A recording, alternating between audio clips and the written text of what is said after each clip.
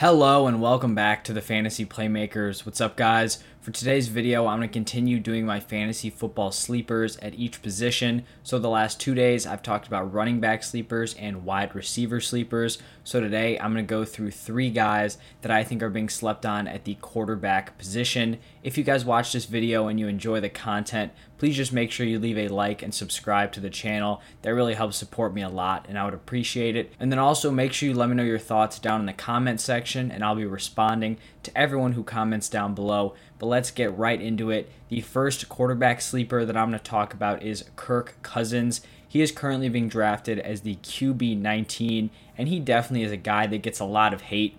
And I think a lot of it is unwarranted. He's one of the least flashy quarterbacks that you could select in fantasy football, but he is also just one of the most consistent and safe guys at the position. He seems to almost be a lock to finish as a high-end QB2. He does it year after year. You know, he's somewhere in that like QB 18 to QB 19 range in terms of points per game. Last year, we saw him finish as the QB 12, so that is actually a low-end quarterback 1. He averaged 19.1 points per game, and there's actually a pretty solid difference between him at quarterback 12 and the next guy at QB 13. He averaged 1.3 points per game more than that next guy at quarterback 14, and I'm actually going to talk about that guy next, so stay tuned for that. He's going into 2021 with a pretty similar offense to last season. You know, the only big kind of shakeup is that Kyle Rudolph is no longer there, but I think you're going to have Irv Smith step in, and I don't think it's going to make a huge difference in this offense. He saw some improved touchdown upside last season. He had a career high in passing touchdowns with 35. So you could make an argument that, you know, he's in store for some regression, but I don't really think you can just say that automatically because the overall touchdown distribution on the team was fairly even. You know, it's not like we saw Kirk Cousins go out and set this career high in passing touchdowns and Dalvin Cook really suffered. You know, it wasn't one of these things where he was kind of stealing touchdowns from the run game and it'll rebalance itself this year. Dalvin Cook was still able to run for 16 touchdowns last season. So overall, they just have a very solid, balanced offense. They have a great run game spearheaded by Dalvin Cook, and then you have 2 top receivers to complement Dalvin Cook with Justin Jefferson and Adam Thielen. So I think this year, going as the QB 19, Kirk Cousins is almost a lock to outperform this ADP and is a great backup to have in one quarterback leagues or a very solid QB2 to have in Superflex. The next quarterback sleeper I'm going to talk about is Ben Roethlisberger, and there's no denying that he is out of his prime. He has definitely regressed over the last few seasons, but I still think he has some fantasy value at the quarterback position, and if this makes sense, I think he's a better fantasy quarterback than he is a real-life QB.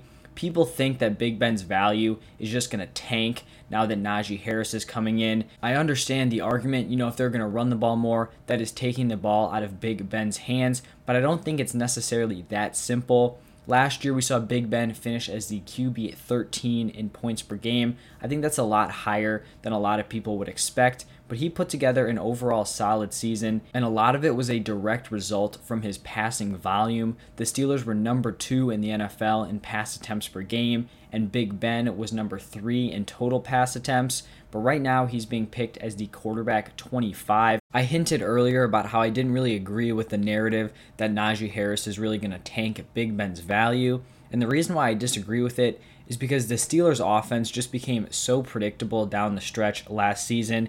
Defenses just did not have to respect that run game. They couldn't get anything going, and they would just have to pass it the entire game. But Najee Harris is really going to bring some respect to that run game, but I don't think the running game is going to be good enough where it's going to have to carry the team. I actually don't think it's going to be able to carry the team. The Steelers' offensive line is very bad in the run game, but it's still very solid in the passing game. So Najee Harris is definitely going to have his moments.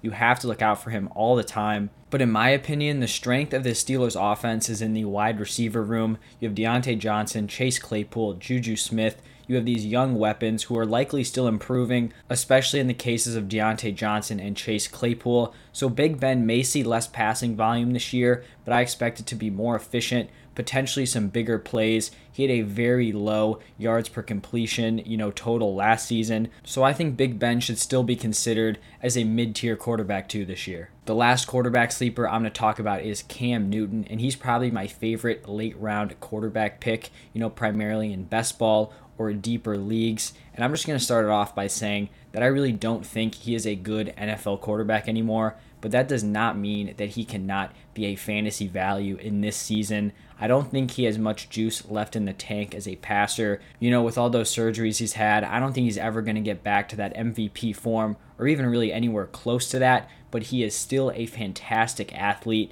and fantasy football scoring at the quarterback position is heavily skewed towards mobile quarterbacks, and that is exactly what Cam Newton is.